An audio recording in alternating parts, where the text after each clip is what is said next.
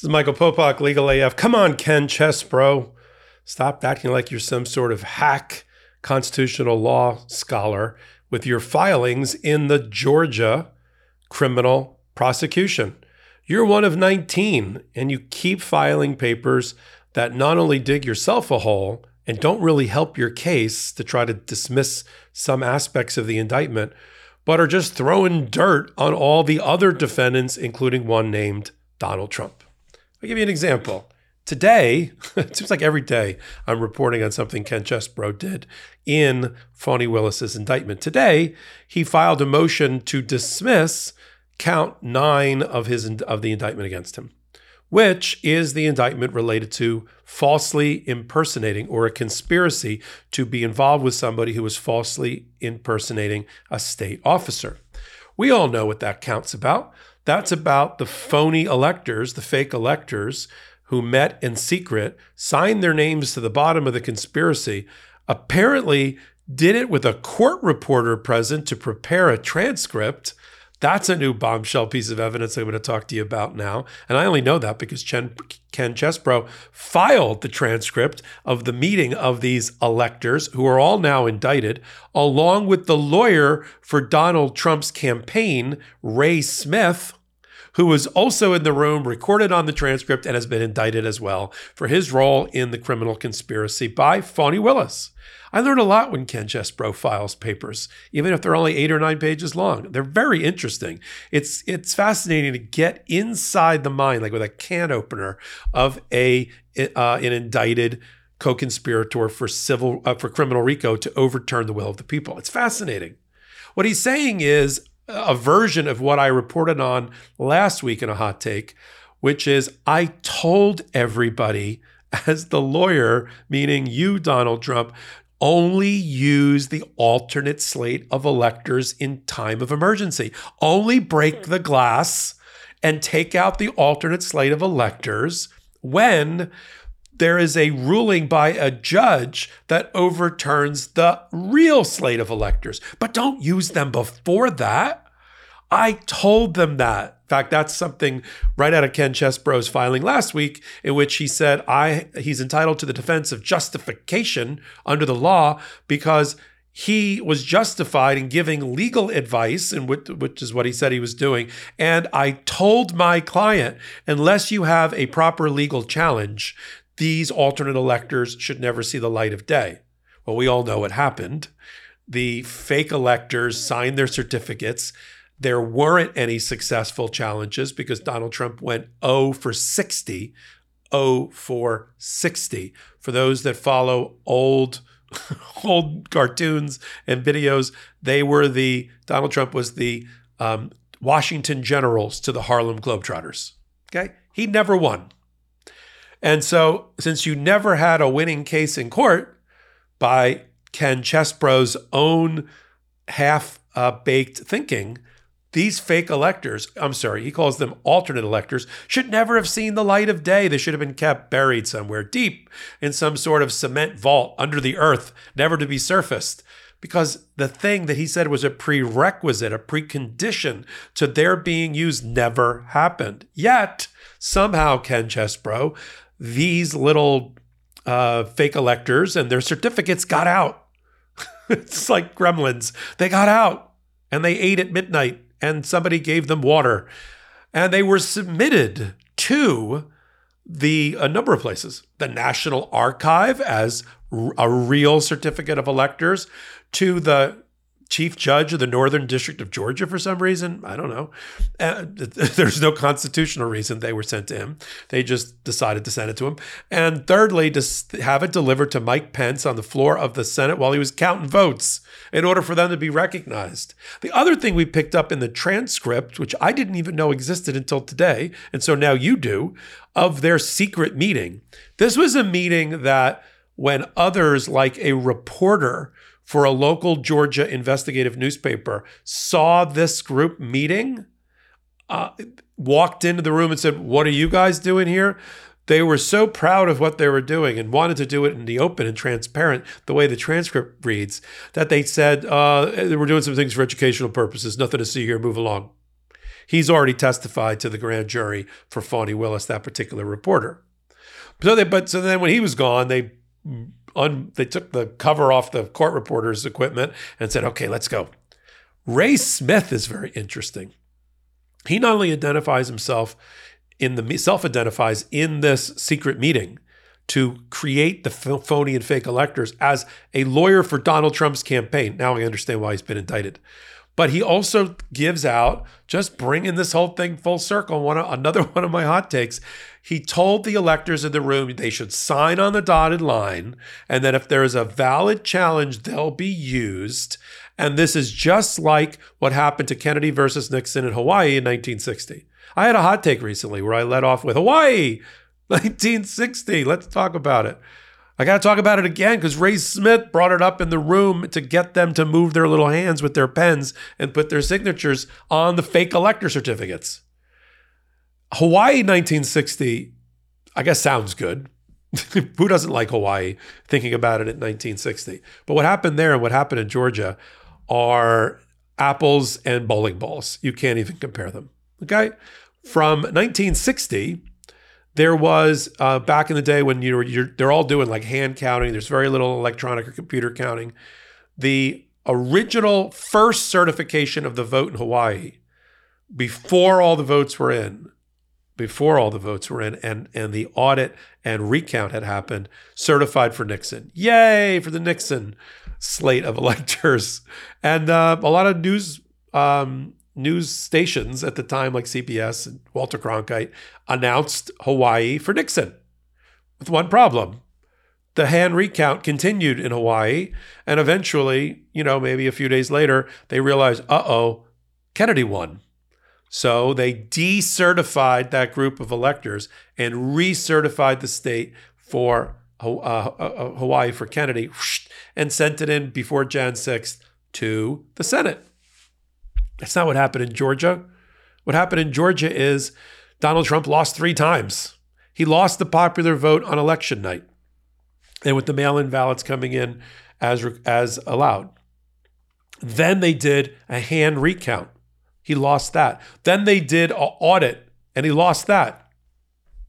By the time the fake electors met, right, in December, middle of December, all of these audits, recounts, the lawsuit in Georgia had all been decided against Donald Trump. As you know, I'm a trial lawyer, and when I'm not breaking down the latest legal filings of the day for you on Legal AF, I'm jumping from courthouse to meeting, and it can be exhausting and, frankly, dehydrating. That's why I started using Liquid IV. Liquid IV is the #1 powdered hydration brand in America and is now available in a sugar-free option. With 3 times the electrolytes of the leading sports drink, plus 8 vitamins and nutrients for everyday wellness, Liquid IV hydrates 2 times faster than water alone. And you can keep your daily routine exciting with 3 new flavors: white peach, green grape, and lemon lime. I love how Liquid IV makes me feel. After having Liquid IV, I feel ready to take on the day at full strength. Also, the packaging is super convenient and makes it super easy to carry with me for when I need it most. My favorite flavor is the white peach. It's robust and super satisfying, but you can't go wrong with green grape and lemon lime either. Just 1 stick of Liquid IV in 16 ounces of water hydrates you 2 times faster and more efficiently than water alone. There are no artificial sweeteners and 0 sugar, with a proprietary amino acid allulose blend for a sweet taste without the calories or raised blood glucose levels you get from sugar. And of course, it's non-GMO and free from gluten, dairy, and soy. Liquid IV believes that equitable access to clean and abundant water is the foundation of a healthier world. They partner with leading organizations to fund and foster innovative solutions that help communities protect both their water and their futures. To date, Liquid IV has donated over 39 million servings in 50-plus countries around the world. Real people, real flavor, real hydrating. Now sugar-free. Grab your Liquid IV Hydration Multiplier sugar-free in bulk nationwide at Costco, or get 20% off when you go to liquidiv.com and use code LegalAF at checkout. That's 20% off anything you order when you use promo code LegalAF at liquidiv.com. So there was no valid challenge. So these fake electors were just trying in forgery to look like they were real electors to be recognized on the House of the Senate in order to throw the election away from the true winner, Joe Biden, to Donald Trump. What they were really trying to do was not to have necessarily the electors recognized by Mike Pence, which he never would do, never did, as the real electors, as in Hawaii, when there was a recertification, ripping up the fake electors and throwing them away, the prior electors, if you will. Here, the goal of this conspiracy, we will learn as the trial continues in Georgia and with Jack Smith, was not to have them recognized and counted as real votes. It was to have Mike Pence bang his head and go, I can't figure it out. There's two different slates of electors, one for Biden, one for my guy. And it's complicated. It hurts my head. And there's fraud maybe. And turn it over to the state houses like 1860. All right, we're going back in history. We're taking the Mr. Peabody way back machine. Let's go back to 1860 and talk about when it got thrown over and what Jefferson did in order to preserve the republic.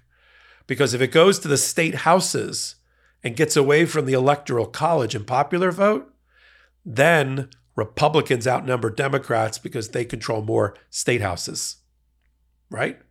And so that's what they wanted. They wanted it to be thrown to the state houses and let them pick it, or Congress. Although Congress, I don't think would have helped them. It really was the state houses. And so now we've got Ken Chesebro saying, I don't understand in my indictment why I'm indicted at all. Because under the 9th count, I didn't do anything wrong. I told them it had to be under a valid legal challenge, and there wasn't one. And I don't. And which officer am I impersonating? I'm being charged with a conspiracy to impersonate an officer, a state officer. Which one? Because if it's the electors, it can't be the electors because there was a validly selected Republican slate of electors as an alternative batch, if and only if there was a legal challenge that was successful to pop up and take out the Biden electors. But that's not what happened. And that's not the conspiracy the way it's alleged. What it's alleged is, I don't know if that was Chesebro's idea. Although when you read all of his memos, there's at least 2 of his legal memos that will be brought into evidence against him and the others that was used by Rudy Giuliani and Sidney Powell in their lawsuits and sent around to lawyers like Ray Smith, now indicted, and other lawyers around the country to try to use in courts. This is where they went 0-60, which made some novel legal arguments suggest that it had merit. Meritless BS legal argument and half-dash, too smart by half analysis. That's what Ken Chesebro did. And then he gave it to lawyers to use, right? I don't know if they were his client, but he gave it to them to use. And they did it. And they didn't wait for the legal challenges. They just sent in the fake electors as if they were real electors with a stamp on it and a seal and sent it to the National Archive to create chaos and pandemonium and a carnival-like atmosphere presided over by the ringmaster, Donald Trump, to try to get the election away from the dutifully elected and the will of the people candidate, Joe Biden. So Ken Chesebro, keep filing things about your indictment. Keep submitting evidence that we didn't even know existed, like the transcript that these jokers, the 12 fake electors, created of their event. They were so proud to participate in the conspiracy to overthrow democracy that they actually recorded it. And I didn't know about that until he filed his paper Senate. Keep filing. They're not going to help your case. You're not going to get your indictment dismissed by Judge McAfee. You're not going to get your counts dismissed. You're not going to get the fake elector issues dismissed. You're not going to be able to act like, you're standing up in your opening statement to the jury. Why am I here? I don't even know. I don't know these people. I just wandered in from across the street, saw my name on the door, figured I'd stop in and see what was happening. This is not going to work. You were one of the architects of the fake elector scheme and how it was implemented. You, John Eastman, this guy, Ray Smith involved, right? Jim Troupis, another lawyer you'll hear about as the case progresses for Fani Willis and Jack Smith, along with Sidney Powell, the crackpot, the team crazy law firm of Powell, Giuliani, Ellis, Eastman, Chesebro. What a law firm. A law firm that all got indicted I mean, that's the little secret, dirty secret of the indictment. How many people that were or are members of a lawyer, a practicing licensed lawyer, have been indicted by Fani Willis? We don't talk about it that much because some of them have lost their license already. But all of these people either have had or may have a bar license at one time or another. And they were all lawyers in some capacity for Donald Trump. Giuliani, Sidney Powell, John Eastman, Jeff Clark, Ken Chesebro, Ray Smith, and the list goes on. These are all like practicing lawyers.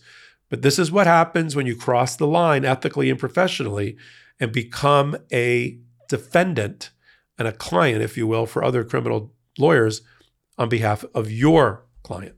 Never do that.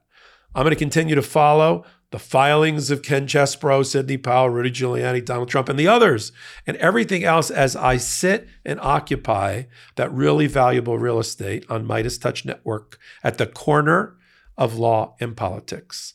I do it here on hot takes just like this one. If you like this one, give me a thumbs up. Helps with the ratings.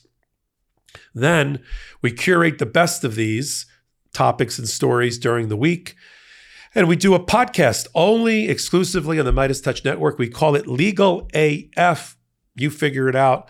We do it on Wednesdays with me and Karen Friedman Agnifilo, former prosecutor. On Saturdays with me and Ben Meiselas, co-founder of the MeidasTouch Network. And then we put it everywhere you get your podcast from. If you like what I'm doing, you can follow me on all things social media at MS Popok. Until the next hot take and the next episode of Legal AF. This is Michael Popok. Hey, Meidas Mighty. Love this report? Continue the conversation by following us on Instagram at MeidasTouch to keep up with the most important news of the day. What are you waiting for? Follow us now.